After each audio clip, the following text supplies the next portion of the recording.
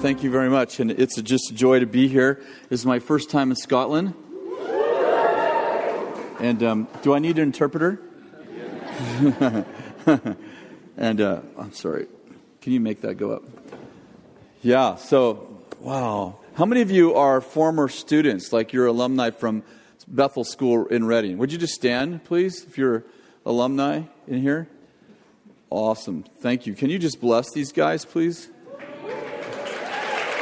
Thank you, Jesus. Well, we're just going to have a really good time tonight. I'm already excited about what's happening here. And we were in London, and we did the European Leaders Advance. Were any of you there? Yeah. Well, yes, we've all left hell, right? It was hot. It was the hottest day in 167 years in London. No air conditioning, of course. And we preached inside this old building, and it was 2,000 people. It was really hot. And so then we went from there, and we went to France. And it was the hottest day in recorded history in France when I got there. No air conditioning. And we did a conference with 1,500 people, and it was awesome. Like the Archbishop of the area of the Catholic Church came with about 20 priests, and we had Catholics just falling down on the ground with the Protestants, and it was unity of the faith. It was very beautiful. And then we went to Switzerland, where they assured me it's cool, and they had the hottest day in recorded history there. It's a true story. No air conditioning. And then they said, and my friend, so we ministered there, and then we ministered in the Swiss Alps, and they said, oh, when you get to the Alps, it will be cool. When we got to the Alps 4 days ago, it was the hottest day in history, no air conditioning. 1,000 people came, and I finally put my bed outside. I slept on outside, upstairs, on the outside porch, and put mattress outside. And so I haven't really slept in about 4 days, so... You know, old men don't dream dreams when they can't sleep. So, and then I came here and it's raining.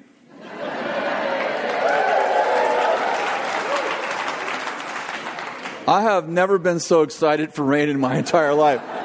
I just laid down on the lawn and went, rain on me. Well, it's so good. So, well, thank you so much for having me here, and I hope that you'll have me back by faith.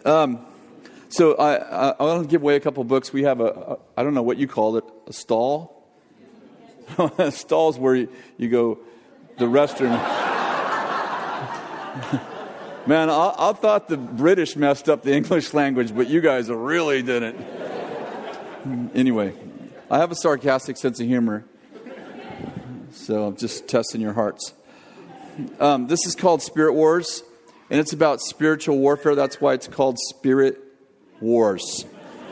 And it's actually about my story. It begins with my story. I was demonized for 3.5 years as a Christian. Somebody once said, can a Christian have a demon? I don't know, but a demon can have a Christian, that's for sure. Anyway, okay, that didn't go over very well. Give me a little extra grace. I've never been here before. And this is my journey out of being demonized and how to get free and how to stay free. And so this is really good books, one of the best books I've ever read.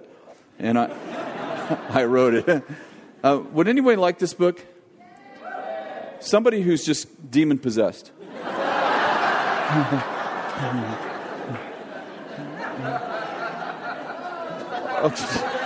You are not demon-possessed. And this is called Fashion to Reign, Empowering Women to Fulfill Their Divine Destiny. And this is about empowering women. So, I want to give this to somebody. Your husband's here, and he's totally oppressing you.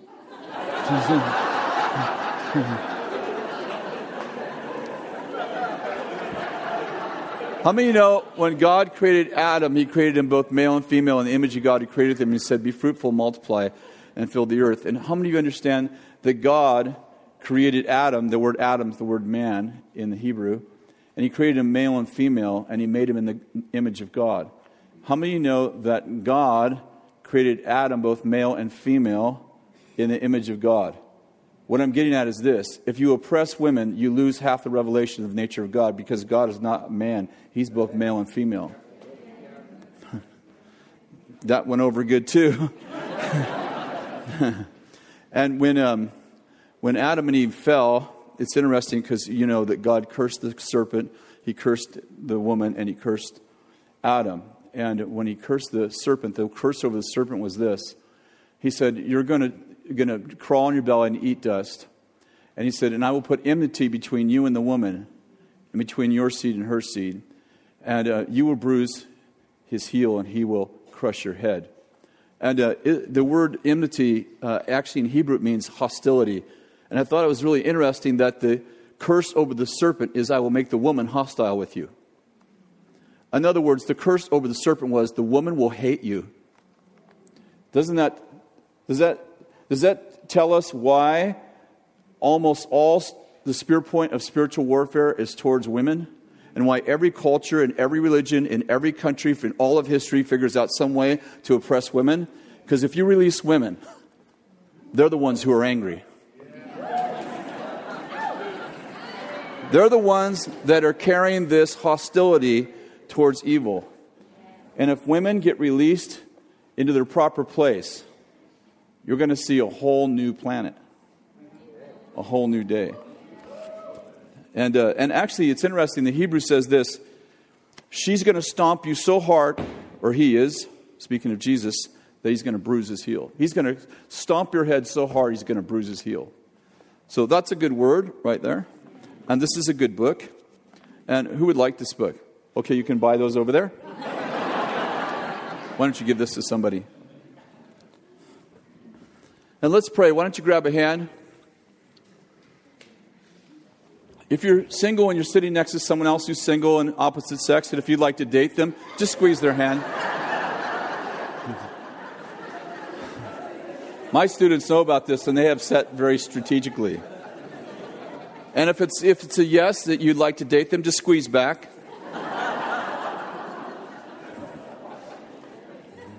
And if you're married, just show them the ring.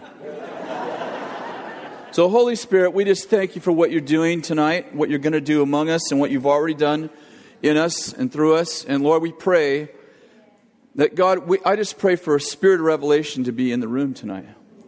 That we would see things we've never seen. We would hear things we've never heard, so that we can be people we've never been and do things we've never done before. God, I pray that you would enlighten us. That you would enlighten us. That you would build with light into our hearts, that you would actually enlighten us. In Jesus' name, amen. I want to share a message that it's probably my life message. It is my life message, and it's actually, I wrote a book about this many years ago, I think 9 years ago, called The Supernatural Ways of Royalty, and it actually came out of an experience I had. And it just began with with an encounter I had with my personal assistant. And her name's Nancy, and she worked for me for many years, about, I think, 10 years. And it's kind of interesting because my personal assistant was also a prophetess. I don't know if you know what that's like, but it's kind of like, you're fine, how am I? You know, every morning.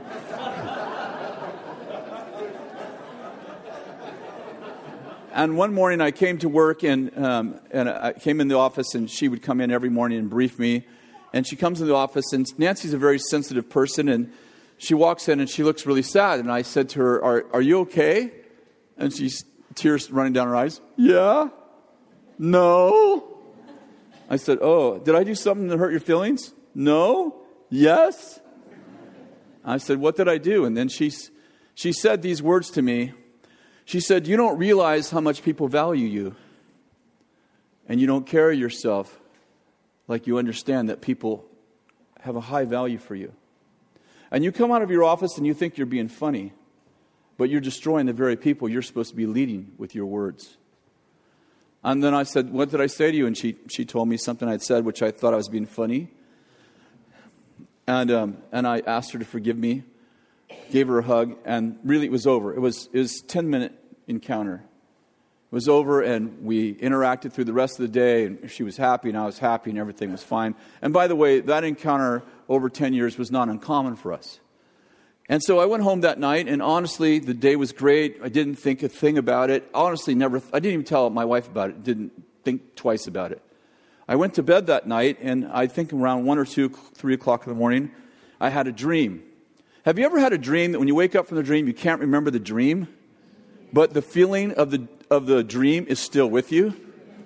I had a dream. I couldn't remember the dream, but I felt like I just lost my best friend. And a part of a verse was running through my mind. The world cannot hold up under a slave when he becomes a king, or a pauper when he becomes a king. And so I was half awake. I leaned up against my headboard, and I'm just trying to I'm trying to remember the dream, like what happened, what was the dream about, and this overwhelming sense of grief was in my soul, and I had tears running down my eyes, and I couldn't figure out what was wrong. And this piece of this verse running through my mind, which I knew I hadn't read, I knew it was a proverb. I hadn't read Proverbs for a couple years, so I was like, what is going on? The world cannot hold up under a slave when he becomes a king. So a few minutes passed, and I finally said to the Lord, are you speaking to me? And he said, yes, you're a slave, you're a pauper who's become a king, and it's time for you to change. And immediately in a vision, I was taken back to that morning where Nancy said these words to me, as I've repeated once already. You don't realize how much people value you. And you don't carry yourself like you understand that people value you and that you have value. And you're destroying the very people you're supposed to be leading with your words. And immediately the Lord said to me, he said, do you know why Moses had to be raised in Pharaoh's house? Now, how many of you know that story? You've read it in the Bible, or you've seen the movie. That's the story of the king, the Pharaoh, killing all the firstborn males, and Moses' mother puts him in a basket, sends him down the Nile River. Remember the story? And the princess, the king's daughter, rescues Moses from the Nile River, and he is raised in the palace. Now, when the Lord said to me, do you know why Moses had to be raised in Pharaoh's house? I thought that was some kind of divine coincidence. I didn't think that God had much to do with anything of that story except for rescuing Moses. And he said, do you know why Moses had to be raised in Pharaoh's house? I said, no, but I bet you're going to tell me. He said, because a man who's in slavery internally cannot free people who are in slavery externally. So it was necessary for Moses to be raised as a prince so he can free my people. And then he said this to me, unlike Moses, who was raised to be a prince, you were raised to be a slave. And immediately I was taken back into my childhood, and I won't bore you with all the details, but I'll just give you a little bit so you can pick up the story. My father drowned when I was 3 years old. My mother had me out of wedlock, and then my father drowned 3 years later. My mother remarried when I was 5, and my very first recollection of my stepfather, who was a very large man, and he was a bodybuilder, I think it was the first week my mother married him. I had grabbed a bunch of cookies, ran outside, and as I ran past him, he looked at me and he said, are you going to eat all those cookies? I said, yes, sir. He said, you better. And I got outside, and I thought they were chocolate chip cookies. And instead, they had raisins in them. And even then, I had great discernment. So I threw them away.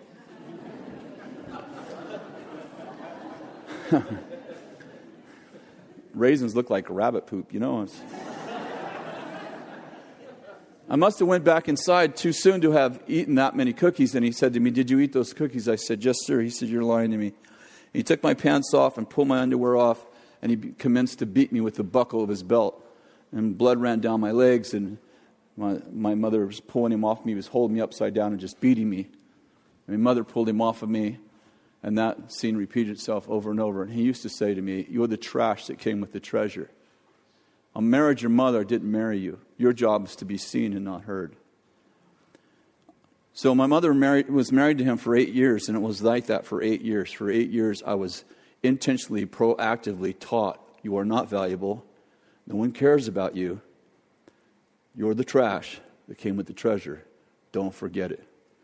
My mother divorced him, and when I was 13, and when I was 15, she remarried another very violent man, and that whole process continued, breaking out windows, tearing almost every door in our house had holes in it or was broken off the hinges. He used to wake me up in the morning with throwing a gallon of water on me because he said that I didn't wake up when my mother called me, so that's how I got woke up every morning.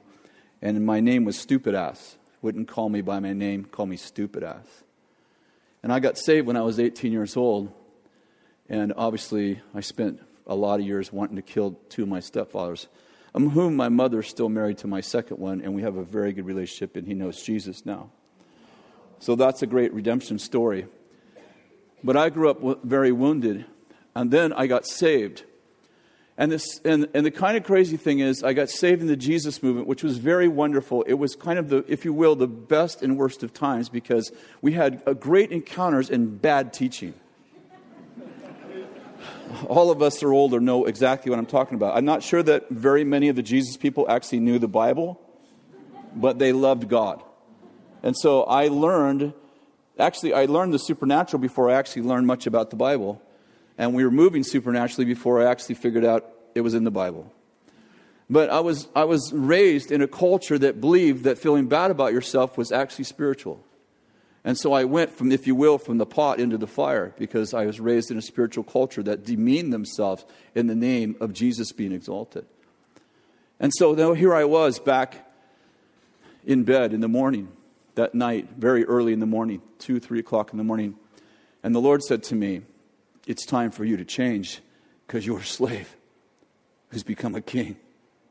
And you're killing the very people I've called you to lead. And it's time for you to change. Now, I don't know how this works, you know. I don't know what our theology is here. I don't even actually know what mine is. I write books I don't agree with every chapter later on, so I'd say my theology is in process. But, you know, I don't know how predestination works and, you know, how free will works. I don't actually know how that works. I mean, I know how everyone thinks it works. I know what I wrote. But I don't know actually how it works. Like, how does God sovereignly take you someplace and still give you a free will? I don't know. But I do know this. When God says you're going to change, it doesn't feel like you have a choice. Do you know what I mean? It's like the heart of the king's in the hand of the Lord, and like water, he turns it whatever way he wishes, and I don't know how that works. And when the Lord said to me that night, it's time for you to change, I understand I have a free will, but it didn't feel like it. And for the next year, everywhere I looked, the Lord began to talk to me about my true identity. And he began to tell me, you were born to be amazing. You were born for glory. You were made in my image. And I could, honestly, in that season, I could take my Bible, I could throw it on the ground, and it would open to, I've written your name on the palms of my hands. I couldn't get away from it. I know everyone that preaches here knows exactly what I mean. It's almost like there was nothing else in the Bible. I couldn't find Judas hung himself. I couldn't find it. It disappeared from my Bible. No, I'm exaggerating to make a point. And at that time, when I had that experience that night, I happened to just be reading through the Bible, and I was in the book of Genesis. I just mean consequently, I just happened to be there. And I was reading that night and the days following, I was reading about Jacob. You remember Jacob in the Bible? I was reading the story about Jacob, and I actually liked the character Jacob because I connected to him. His father didn't like him. His brother didn't like him. You know, his mother loved him. You know, your mother always loves you. You can be a drug addict. Your mother's like, he's practicing to be a pharmacist. Right? Your mother always loves you, no matter what. It doesn't actually count. You get an F on your report card, she's like, they just don't know how to train a genius down at that school. So I really connected to Jacob. I always have connected to Jacob. And his father named him Jacob. And by the way, if you're not Hebrew, don't worry about it. But the name Jacob in Hebrew means liar or cheater or deceiver. You know, when your dad names you liar, it's not usually positive.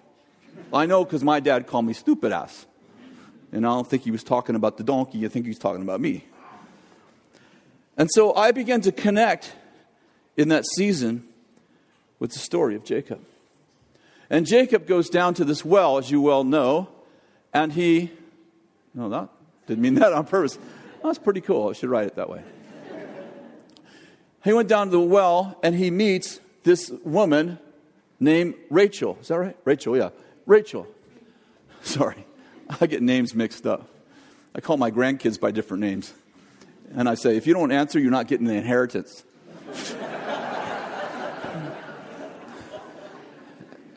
Ella, come here. I'm Misha. You're Ella now. And so he meets Rachel at this well, and he likes her. He's like, whoa, dude, I got to marry this girl. So he ends up connecting with her father, and her father is named Laban. And what Jacob doesn't know is that Laban is the only person on the planet that's more deceptive than Jacob. And he says to Jacob, listen, you want to marry my daughter? You can work for 7 years, and I'll give her to you. So Jacob works for 7 years, and they have this big wedding, and he goes in the bridal chamber, and he wakes up in the morning, and Leah, her older sister Leah, is in his bed. Now, I don't know why it took him all night to figure that out. It's just one of the mysteries of the Bible. And he comes running out of the honeymoon suite, the bridal chamber, as they called it in the Old Testament. And he says to Laban, did I not work 7 years for Rachel? He said, yeah, well, that looks like Leah to me. He says, oh, I forgot to tell you, we always marry the oldest off first. So like, well, you had 7 years to tell me that. He says, oh, don't worry about it. You know, you can have Rachel on credit. And you can have her tonight and work 7 more years. So Jacob works 14 years for his father-in-law, who's incredibly deceptive. And finally, he's just really sick of it. And he tells his father-in-law, I'm leaving, I'm taking my stuff. But his father-in-law is a really smart Jewish businessman. And he knows that Jacob is making him rich. So he says to Jacob, I'll give you a signing bonus if you stay. This is kind of the Chris Vallotton unauthorized version of the Bible. It's Genesis 30. Ish. I'll give you a sign. If you stay, I'll give you a signing bonus. I will pay you whatever you want. And Jacob says to him, you've changed my wage 10 times. What difference does it make what agreement we make? You never keep your word. He says, no, you name your wage, I'll pay it. He said, all right, I'll work for all the spotted and speckled sheep and goats. Sheep and goats. I have no idea why it has no S on sheep. Sheep and goats. If they're solid color, they're yours. If they're spotted and speckled, they're mine. And I'm sure that Laban thinks, well, Jacob's stupid. But he says, okay, you have my word. That's your deal. And then Jacob goes down to the watering hole, and he does the strangest thing, one of the strangest things in the Bible. How many of you know this story? He goes down to the watering hole where the sheep and goats mate. And when the strong sheep and goats are mating, he takes branches and he carves spots and speckles in them, and he puts it in front of the strong goats and sheep when they mate at the watering hole. And you know what happens? Whatever they see when they're at the watering hole, that's what they reproduce. And consequently, all the strong sheep and goats are all spotted and speckled. And all the weak goats, the one dragging a leg, got a bad eye, they're all Laban's. And Jacob becomes incredibly wealthy. And one day, in the midst of this story, in the midst of this time in my life, I'm reading this story, and I realize that this is not a lesson in agriculture. That God... that God is actually teaching us how his sheep, how many of you are sheep? How his sheep reproduce. You don't reproduce what you want to reproduce. So you reproduce what you see. How many of you know the watering hole? Ladies, they would go down to the watering hole because they didn't have mirrors in those days. And they would look in the watering hole to see the reflection of themselves. How many of you know that you do not reproduce what you want to reproduce? But you reproduce what you see at the watering hole at your imagination. Because as a man thinks, so is he. Did you get that? So there's 2 ways to live. You can spend your life trying to not be like the people who hurt you. You can react to what you don't want to be. Or you can respond to the vision God has given you for your life. Here's the problem. To react, when you react to what you don't want to be, you have to keep in mind what it is you don't want to be. And here's the problem. Whatever you see at the watering hole of your imagination, that's what you become. You don't become what you want to become. You become what you imagine. See, you even became what God imagined. You were a manifestation of his imagination because you were made in his image. What he imagined you became. And his likeness. And I realized that night that I have become like the very people I hated. How many know that unforgiveness tethers you to your past? And it undermines your divine destiny. Because in order to not be like my fathers who hated me, I had to keep in mind what it was I hated about them. And I was reproducing the very people I couldn't stand. You know, when I first came to Bethel for the first 3 years, I was our main counselor, and I counseled 8 people a day, 4 days a week. And I never counseled a child molester. I didn't, who wasn't themselves molested. No, there's probably some that are, but I never counseled one. And somewhere, usually in the first session, they would say something like this: I swore I'd never be like my father, my cousin, my brother, my uncle, whoever molested them. I swore I'd never be like them. I hated them. And I've become like the very person I hated. So you reproduce what you see at the watering hole of your imagination.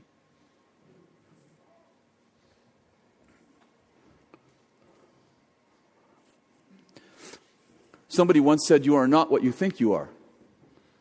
And you are not what others think you are. But you become what you think others think you are. John Maxwell, you guys ever had John Maxwell in your country? Awesome teacher.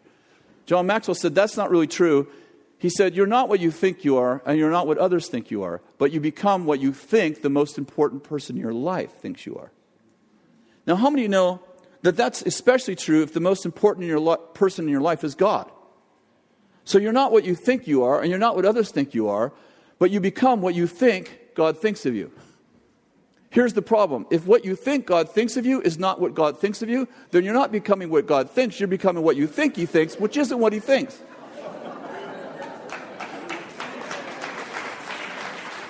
And therefore, instead of becoming a manifestation of His imagination, you're actually becoming a manifestation of your imagination, because what you think He thinks isn't what He thinks.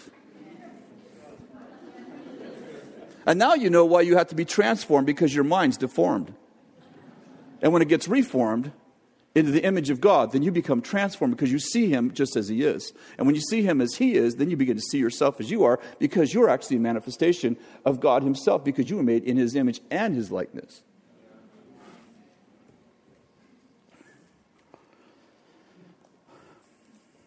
I went on reading the story of Jacob, and finally Jacob does leave.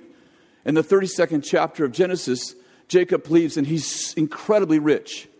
He's miserable, but he's rich. And how many of you know it's a lot better to be miserable and rich than miserable and poor, because at least you can go shopping. That's somewhere in the Bible. Proverbs 32. And he leaves, and he's not having a good life. His father hates him. His brother can't stand him. His father-in-law can't stand him now. His wives, they don't like each other. And most of the time, they don't like him. And so he's incredibly rich, and he's incredibly miserable. So he leaves, and they all leave with all of his flocks and all of his shepherds and all of his herdsmen and his wives and all their children. And they cross the plains, and Jacob says to his wives and servants, listen, you guys go on to this next city. I'm going to go over and I'm going to get my life together, and I'll meet you. I'll be back. And so he goes over to this city called Jabbok. Jabbok. The name Jabbok means empty and alone. Anyone ever visited there? Anyone ever born there? And he prays and he asks God for help. And God sends him an angel to help him. Now you know you're having a bad life when the angel that's sent to help you, he don't like you either. And the Bible says that he wrestled the angel all night. You remember the story? And finally the angel says, let me go, my shift is over. And Jacob says, I'm not letting you go till you bless me. The angel breaks his leg. And Jacob hangs on. And finally, some time later, the angel finally says, what is your name? What is your name? He said, my name is Jacob, Hebrew for deceiver, liar. And the angel said, no longer shall your name be Jacob, but your name shall be Israel. Israel means a prince with God. I like this part. And Jacob goes, and what is your name? And the angel says, it's none of your dang business.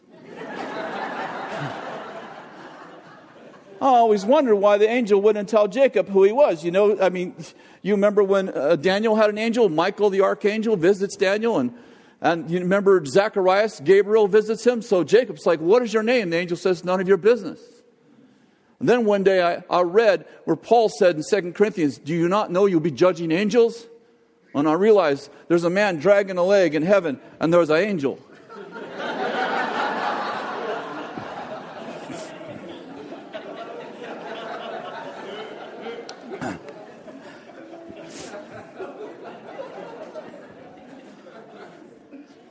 I'm going to ask you an honest question. If you wrestle with an angel all night long, he broke your dang leg, would you let him go just because he called you by a nickname? I'll be getting me some stuff. You know what I mean? A new chariot, a nice house, a new wife. Not me, I don't need a wife, but Jacob had issues.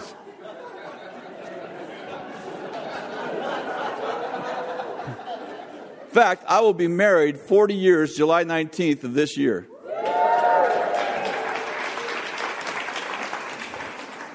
Yes, I'm a martyr. I'm joking. I mean, would you let the angel go just because he called you by a nickname? I mean, think about this. This guy's wrestling all night long for something. He's got something in mind. And when an angel calls him by a new name, he lets the angel go. Would you let an angel go if you wrestled all night for a blessing? Would you let him go just because he called you by a name? You would if you realized that sticks and stones will break your bones, but names will take away your future. And Jacob realized he couldn't change because his identity was in his name, which meant a liar.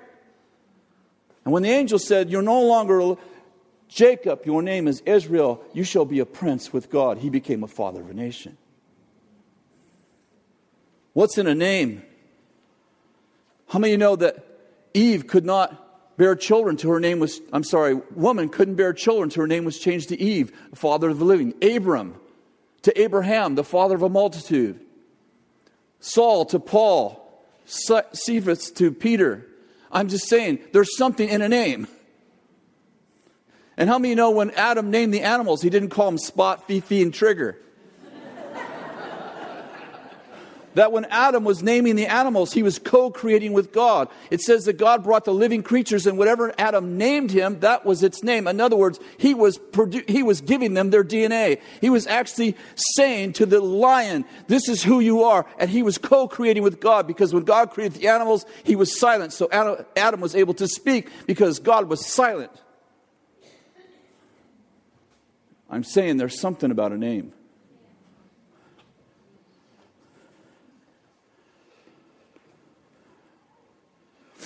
I have 8 grandchildren.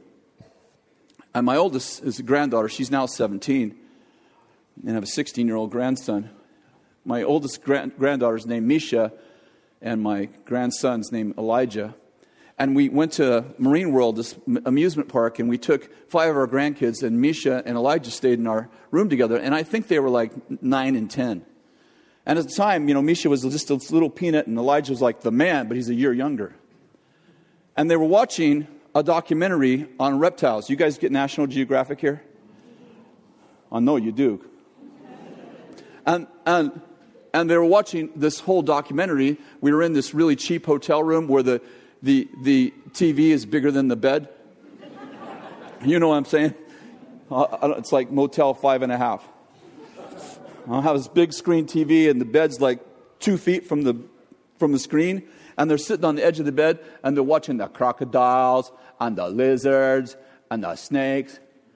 And finally, it gets over, and it's like 10 o'clock at night, and we're getting ready for bed. And Misha says to Elijah, let's wrestle. He's like, all right. She said, I'm a crocodile, and you're the lizard. He said, all right. And they jump up on top of the king-size bed, and she says, I'm a crocodile, and you're the lizard. He said, all right. So he goes, Rah! And he grabs her and he throws her on the bed and jumps on top of her. And she goes, you can't do that, you can't do that, you can't do that. He lets her up and, well, why not? Because you're the lizard. I'm a crocodile. He goes, well, what do lizards do? She goes, lizards go.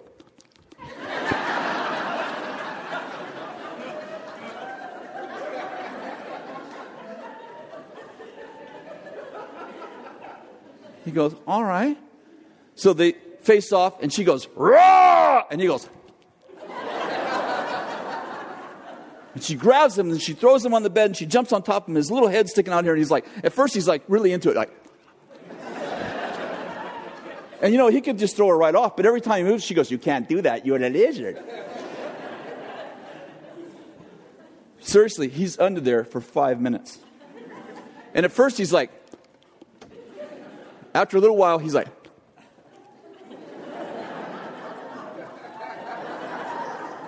then I hear this little, and I am dying laughing. I'm in the bathroom in the corner, and I'm watching him like, oh my goodness, she outsmarted him again. After about 5 minutes, I hear, Papa? I go, yeah? He goes, Papa, I don't want to play anymore. I don't want to be the lizard. I thought about it, you know, this is like the devil. He becomes the mighty crocodile, and we become the lizard. And we say things to let everyone know we're the lizard. We'll say, well, brother, I don't know. I guess all we can do is pray in tongues.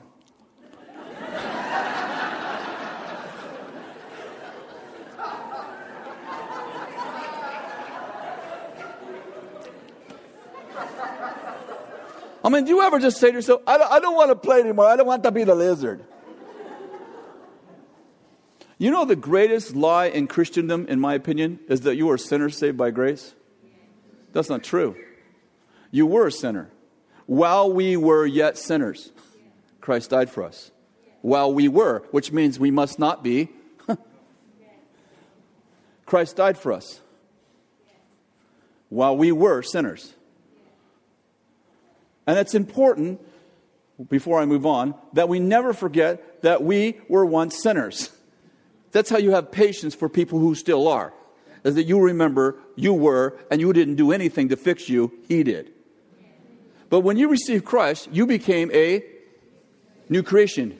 And all things passed away and all things became new. How many understand you became a new creation? Not a new spirit. You became a whole new creation.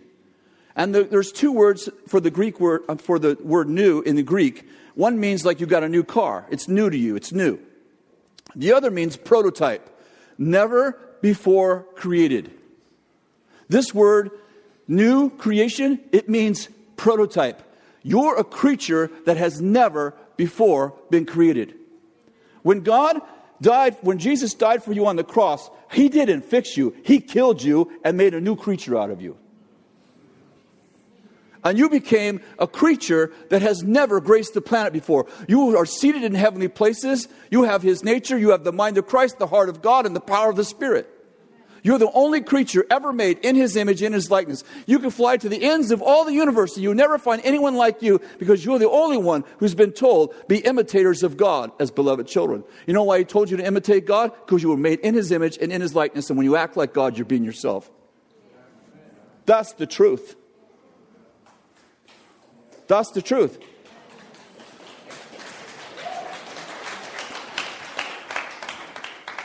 Well, brother, I don't want to steal God's glory. You can't steal it. He gave it to you. John 17, part of the prayer that Jesus prayed before He was crucified on the cross. He said, Father, the glory you gave me, I want to give to them.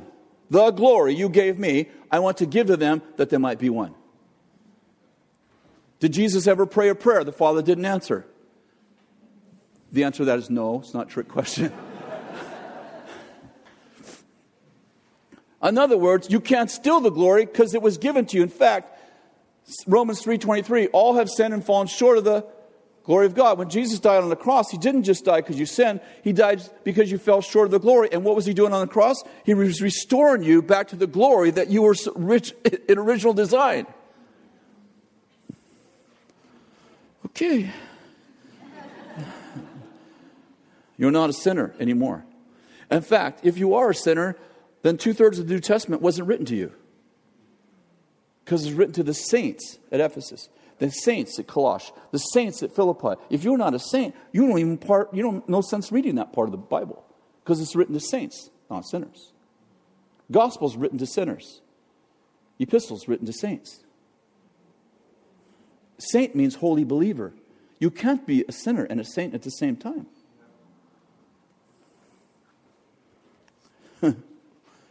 That's a good word. Don't worry about it. Brought my own encouragement.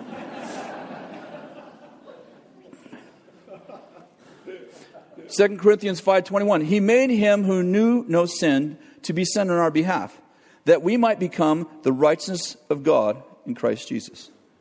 He made him who knew no sin to become sin on our behalf, that we might become the righteousness of God in Christ Jesus. How many know Jesus said, I'm the light of the world? Then 2 chapters later, he said, you're the light of the world. He said, I'm the righteousness of God. Then he said, you're the righteousness of God. Then he said, Christ in you, the hope of glory. Anybody ever quote Romans 8:28? All things work together for good. You ever quote that when things are really bad? Right? Like all things work together for good in the end. So if it's not good, it's not the end. That's right. Have you ever wondered why all things work together for good? Because it says, all things work together for good for those who love God and are called according to his purposes. Next verse says, for whom he foreknew, he predestined. And whom he predestined, he called. And whom he called, he justified. And what's the end? Whom he justified, he what? Glorified. Why does everything work together for good? Because you were born for glory. Some of you have to live a long time to get there. But you were predestined. He knew you. He predestined you. He called you. He justified you. And he glorified you. He glorified you.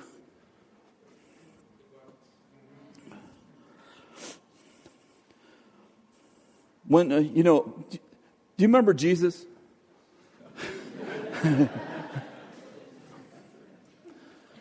When Jesus walked the earth, he had 12 disciples that were close to him.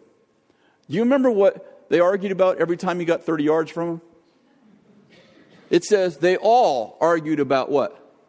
Who's the greatest? Do you know every single gospel writer records that phrase that they all argued about who's the greatest? Can you imagine getting 12 friends together and leaving them in a room alone?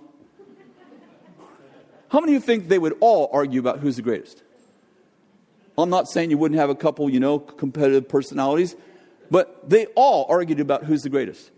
Do you know that? Do you remember that the argument got so bad that James and John got their mother involved? And their mother said, can my son sit at your left and right hand in the kingdom? And James and John had just asked them that 3 chapters earlier. When Jesus said, it's not mine to give you, they got their mother involved. And it says this, the Bible says this, when the other disciples heard their mother asking Jesus about if their sons considered on the left and right hand, it says they were indignant. You know why they're indignant? Because they didn't think about getting their mother involved. You know the Gospel of John is the only gospel that calls John the disciple whom Jesus loved? And he wrote it. Yeah, Matthew, Mark, and Luke all call John, John. When John wrote his gospel, he writes, and the disciple whom Jesus loved. Let's see, what's a good name for me? The disciple whom Jesus loved.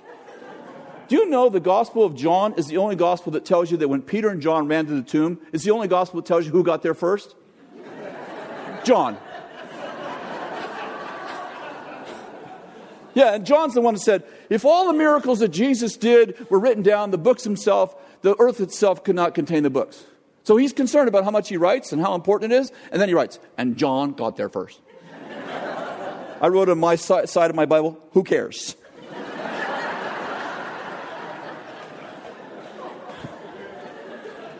Well, this is really important to know. John got there first. Certainly everyone would want to know, well, if they were running, who got there first? Well, John got there first.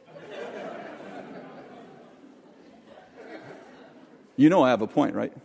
Because I'll always make you laugh before I stab you. I'd like to suggest that when you get close to Jesus, that you begin to know who you are. There's something about seeing him. In fact, Paul captured it perfectly when he said, when you look at Jesus, it's like looking in a mirror. And when you see him, just like he is, you become like him. There's something about hanging around with Jesus that makes you know that you were created to be awesome. And the truth is, you knew it when you were little. Someone has to, see, it takes about 12 years of bad religion to convince you that thinking bad about yourself is somehow spiritual. Because when you were little, you knew you were born to rock. My grandkids, I love to tell stories about my grandkids. Two of my grandkids were in the front room. It was Elijah that I told you about a little while ago, and Isaac, his cousin, and they're 1 year apart. And I think they were smaller. I think they were 8 and 7. And Elijah said, let's fight. And Isaac said, all right. And Elijah said, I'm Spider-Man. Hits him with the web. And Isaac said, I want to be a Spider-Man. He said, you cannot. You can be Superman. He said, all right, I'll be the Superman. There they were, 2 superheroes. Then Riley walked in. Riley is Elijah's little sister, and she looks like a blonde Brillo pad, like Cousin It. Like her hair is over eye. You have to push her hair back to see where she's going. And she walks in the front room while they're wrestling, and she said, I want to play. I want to play. I want to be the Spider-Man. And Elijah says in his most authoritative voice, you cannot be Spider-Man. I'm the Spider-Man. Just then I walk by and she looks at me and she says, Papa? I said, yeah. She says, they're not playing fair. They're not cheering. Tears running down out of her hair. I pick her up. I said, what's wrong? She said, they're not playing fair. They're not cheering. I want to be the Spider-Man. They won't let me. I said, why don't you be Wonder Woman? Wonder Woman can whip Spider-Man any day. How many of you married men understand these spiritual truths? She said, all right, I'll be the Wonder Woman. I let her down in the front room, and there they were, 3 superheroes. I walked away, and I had this thought. None of them are asking who can be the garbage man. Nobody's asking who could be a loser. You take little kids. I've been to Africa. I've been all over poor countries. Not all the poorest countries, but I've been in poor countries where kids got nothing. And the poorest kids, they want to be Superman. They want to be Spider-Man. They want to be the princess. They want to be something awesome. There's something about being childlike again, that you realize that you were born to be amazing. And when you get older, you grow out of that and you start to think that not liking yourself, thinking bad about yourself is somehow spiritual. And I would like to say it's stupid it's not spiritual. It's stupid. It's the spirit of stupid, and stupid should be painful.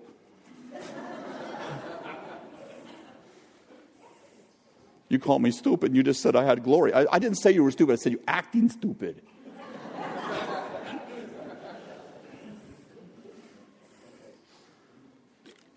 One time I was doing this prophetic training. This is many years ago in this church, and it was a very large church. I only knew the senior pastor, and I was just training with about 40 students, and I was training for 5 days, and the first 5 minutes we were sitting at this long table on both sides of the table. This long table, kind of like the Last Supper, but we were sitting on both sides of the table. And you guys got it. It took a second. And I'm sitting at the end of the table, and I think, and I'm supposed to do this prophetic training, and I think, well, before I teach them how to prophesy, I should teach them why.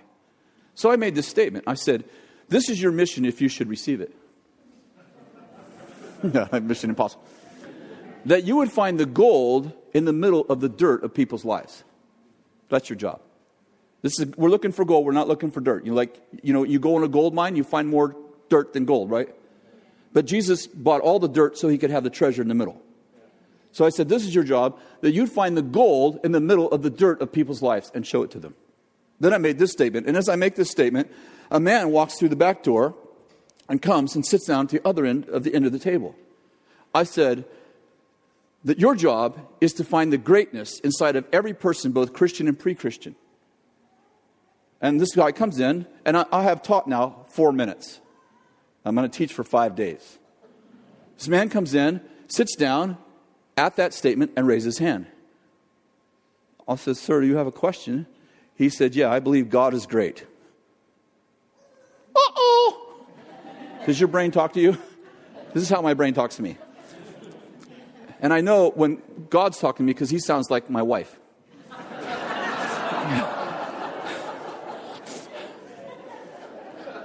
So this man asked a question. I believe, sir, you have a question? Yes, I believe God is great. Uh-oh, be careful. Uh-oh. that's not a question. Be careful. Whoa, even a wise man. Whoa, even a fool's wise when he shuts up. I said, sir, did I say something that made you think that God isn't great? He said, you said we're to find greatness in every person. Both Christian and pre-Christian. I said, oh yeah, I said that. He said, well, I believe that you're developing doctrine in my students that creates, that releases arrogance and pride in them. Oh, be careful. Be careful. You don't know who this man is. Be careful.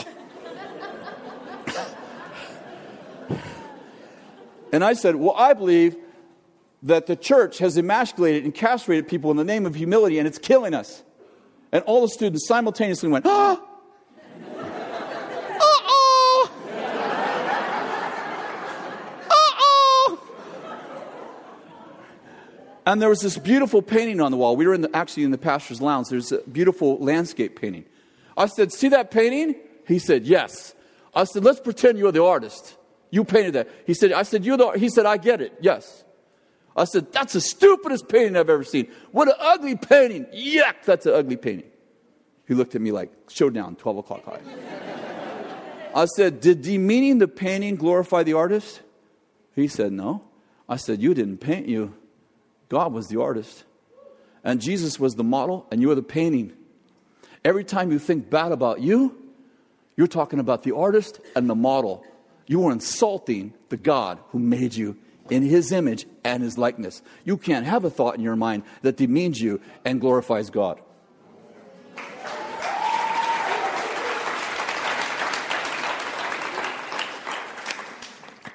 He said, I have 3 doctorates in theology, and I never heard that before. I said, you should come to school of supernatural ministry.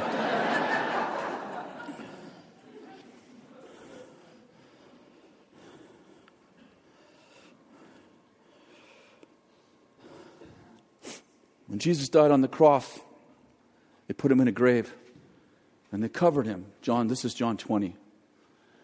They covered Jesus with 2 cloths. One covered the head, loincloth, and one covered the body. And when Peter and John ran to the tomb, and John got there first, Peter ran in, and he saw the cloth that was once over the face of Jesus folded up and put in another place. And the cloth that once covered the body still laying where the body once laid. You know why? Because when Jesus rose from the dead, the head was revealed. But the body has yet to be revealed. And let me read you Romans 8:28. We're almost done. Hope you're not bored. Let me read you this.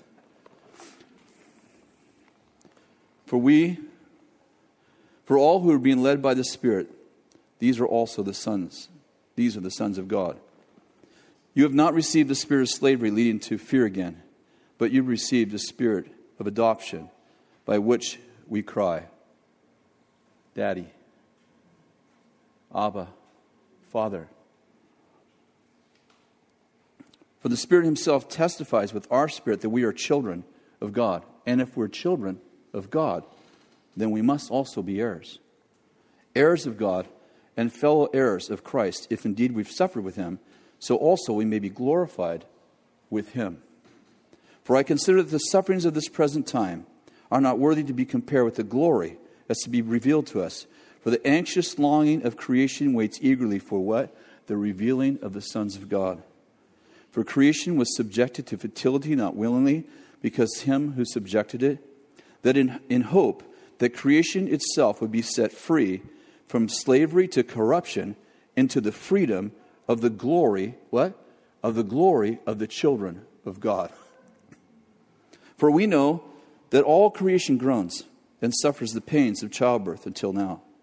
Not only this, but we ourselves, having been the first fruits of the Spirit, even we ourselves groan within ourselves, waiting eagerly for the adoption of sons, the redemption of our body. Do you know part of what this says? This says that creation knows who you are. The devil, he knows who you are. God knows who you are. The angels know who you are. It's only you who don't know who you are. And creation is groaning. You know why? For you to be revealed. Because when Jesus rose from the dead, the head was revealed. But the body has yet to be revealed. And God wants the glorious children of God to be revealed so that creation can be set free from slavery to corruption into the glory of the children of God. Do you know that when Jesus died on the cross, he didn't just die for humans? He said, preach this gospel to every living creature. Why? Because the curse over the serpent I told you about, the curse over the woman, was that you're going to have pain in childbirth, and your husband will rule you. By the way, that was a curse. The curse over Adam, you're going to till the ground, but it's going to yield thorns and thistles. That was a curse over creation. And how many of you know when Jesus died on the cross, he had a crown of thorns? You know why he had a crown of thorns? Because he took the curse over creation to the cross. And no longer is creation supposed to think with a curse.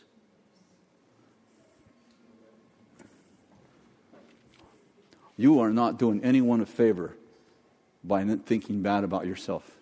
You are insulting your Creator. And the devil loves it because you are postponing creation being released from corruption. Because you were born to be amazing. You are God's most beautiful creation. You say, well, I don't want to be arrogant. No. He made you this way. And the difference, how many know that humility isn't thinking less of yourself? It's just thinking of yourself less. And feeling bad about yourself still makes you the center of attention, doesn't it? Because you're thinking of yourself. But when you start saying what God says about you, start thinking what God thinks about you, how many understand now you are emanating the manifestation of His imagination instead of yours. Because God thinks good of you, and God didn't die for trash. In fact, the sacrifice that Jesus made on the cross determined the value of the people He purchased. Well, there's no possible way that He would have gave His Son for junk. That's how my stepfathers think.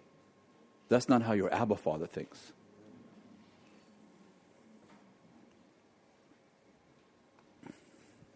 And I want to tell you this. Jesus said, love your neighbor as. That word as, that's a big word. As you love yourself. If you don't love you, you can't love them. Do you know the best thing you could do for your neighbor is love you? Because you will never love anyone more than you love you. And you will not let anyone love you more than you love yourself. And when people try to love you more than you love yourself, you'll sabotage the relationship. And that includes God. And God gave you the love that you need to love yourself with. But if you don't allow you to love you, you won't love anyone else. In fact, Paul's great counsel to husbands about their marriages is, husband, love your wives as you love yourself. For no one ever hated his own flesh, but nourishes and cherishes it. So husbands ought to love their wives as they love themselves. How many know, husbands, if you don't love you, you won't love her. You know why my fathers hated me? You know why? Because they didn't like them. It took me 30 years to realize it had nothing to do with me. It had nothing to do with me being stupid. It had nothing to do with me being bad. It had nothing to do with me. It was just that they didn't like themselves. So how could they like anyone else? What I was seeing on the outside is what they were experiencing on the inside. They hated themselves, and therefore they couldn't love anyone else. The best thing you can do for your neighbors, for your friends, for your wives, for your husbands, is to actually love you. Because if someone tries to love you more than you love you, you start to build a case against them. And you know what happens if you take a pauper, a slave, and you put him in a palace? See, in the United States, homeless people became a big political issue. And so in the 70s, we built government housing for the homeless people, and we gave the houses for free to all our homeless people. You know what happened? They became the worst ghettos in our nation. You know why? Because if you take a slave and you put them in an environment that's better on the outside than it is on the inside, they will reduce the environment on the outside to the environment they have on the inside. But you know what happens if you take a prince and you put him in a prison? Yeah, that's right. We've already thought about it. It's Joseph. He'll make the prison a palace. You know why? Because you always create the environment around you that you have within you. We have a school of ministry, as you well know. We have 2,100 students we graduated this last year. I spend the first 3 to 4 months teaching the students who they are. You know why? Because as soon as you know who you are, then you start to take the environment around you and make it like the environment in you.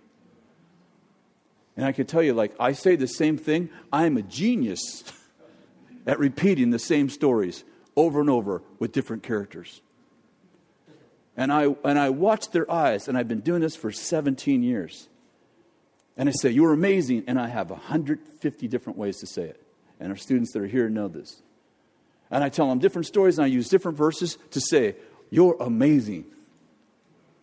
And I say, "You're amazing," first week. And they're like, "Oh yeah, good word.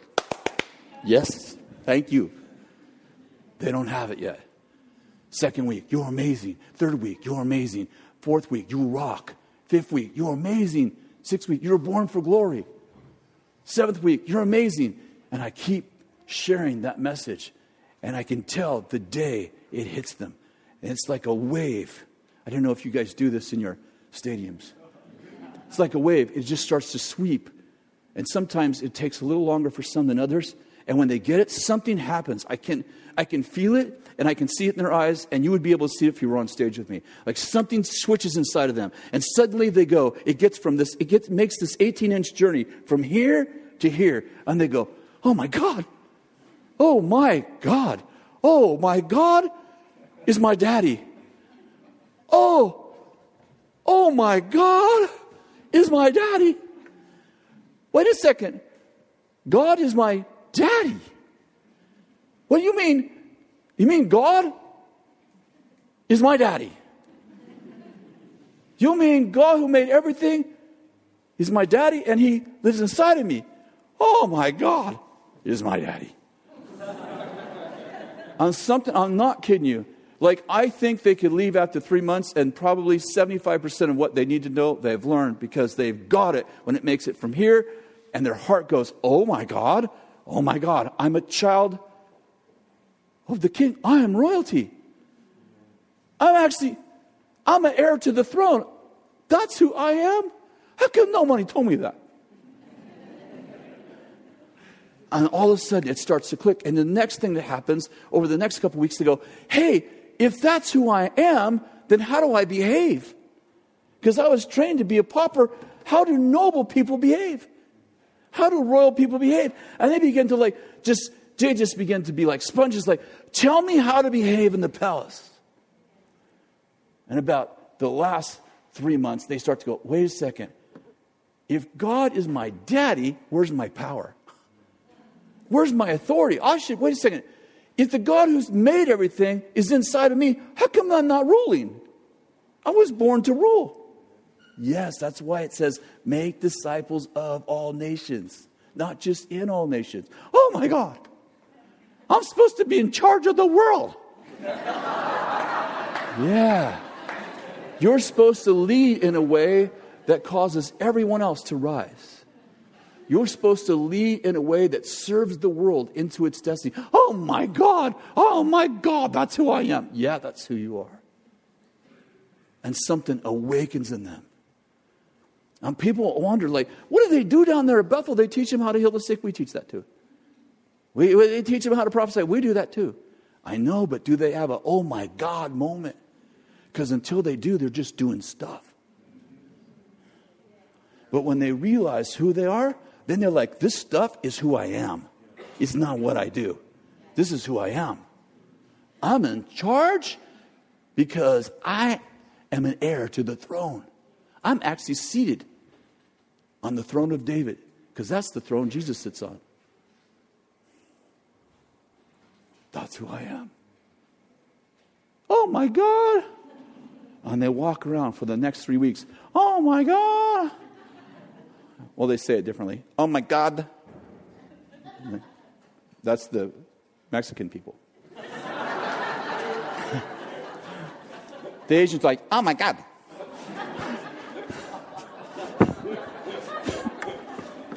The Scottish people,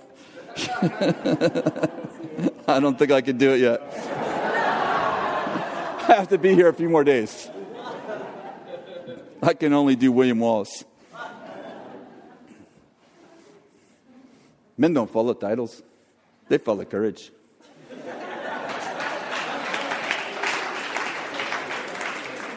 That's who you are, you know. If you will lead them, they will follow. It's true. It's true, they will follow. It's true. Oh my God. I'm a child of the King. Yeah, that's right. I believe it. I read Chris's book. He's right about this. It's kind of my Mexican, Spanish, Italian, and Asian all mixed together to sound Scottish. But it's true. It is who you are. And I know tonight, if this is the first time you heard this message, it's probably not. You probably heard it from your pastors. But if it's the first time you're like, oh, that makes me feel so good. Well, you don't get it. I'm not insulting you. You just don't get it. Because it takes a few months to get from here to here. And when it does, you wake up one day and you're like, oh my God. Well, I don't know how you say it in Scottish, you know. Oh my God. I'm a leader. Didn't even know it. Something awakens in you. And you realize you've been lied to your whole life. Because the accuser is accusing you day and night. And he does not want you to know who you are. Because once you do, creation gets released from corruption. And that planet begins to shift. And nothing can stop you because you're fighting from victory, not for victory. Would you stand?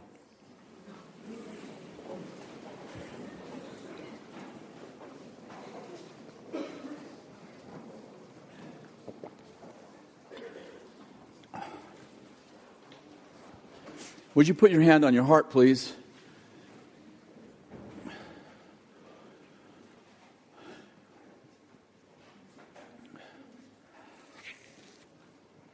I love that Paul was so insightful. He actually prayed for the eyes of our heart to be enlightened, not the ones in our head.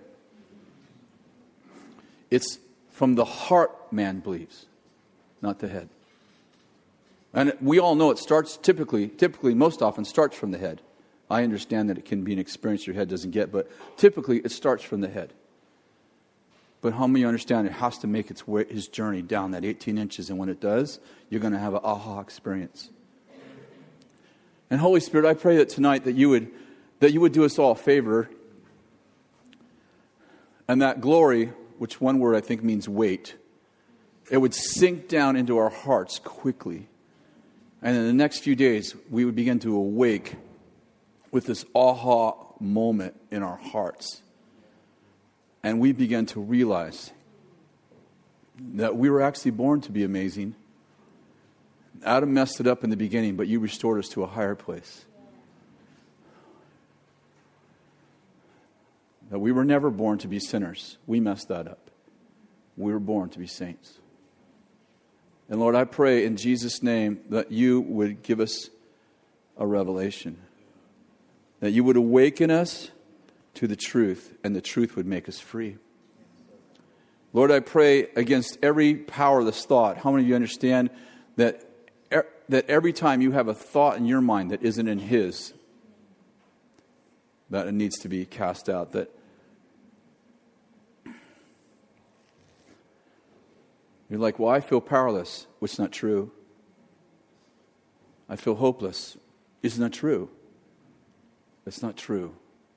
The truth is that all things work out together for good for you because you love God and He has your destiny in hand, and He's actually predetermined that your life would end in glory.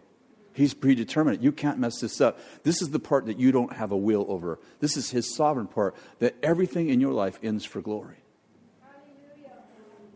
If you had a setback, watch out, because here comes the comeback. And it's like a bow, like an archer pulling back a bow. You're like, I've had a setback. And well, watch out, because the further you pull that bow back, the more velocity the arrow has. And it is true that some things will only make sense in eternity. It is true. That's true. But you have to trust that the God who knows everything set glory in motion in your life. You were created for glory. You were created to rule. It's the second command in the Bible: be fruitful and multiply and rule the earth. And you rule as servants, as we all know. Lord, I bless this people with a spirit of revelation and the knowledge of God. And I thank you for what you're doing in them. In Jesus' name. And everybody say, I receive that for myself. Amen. Thank you very much.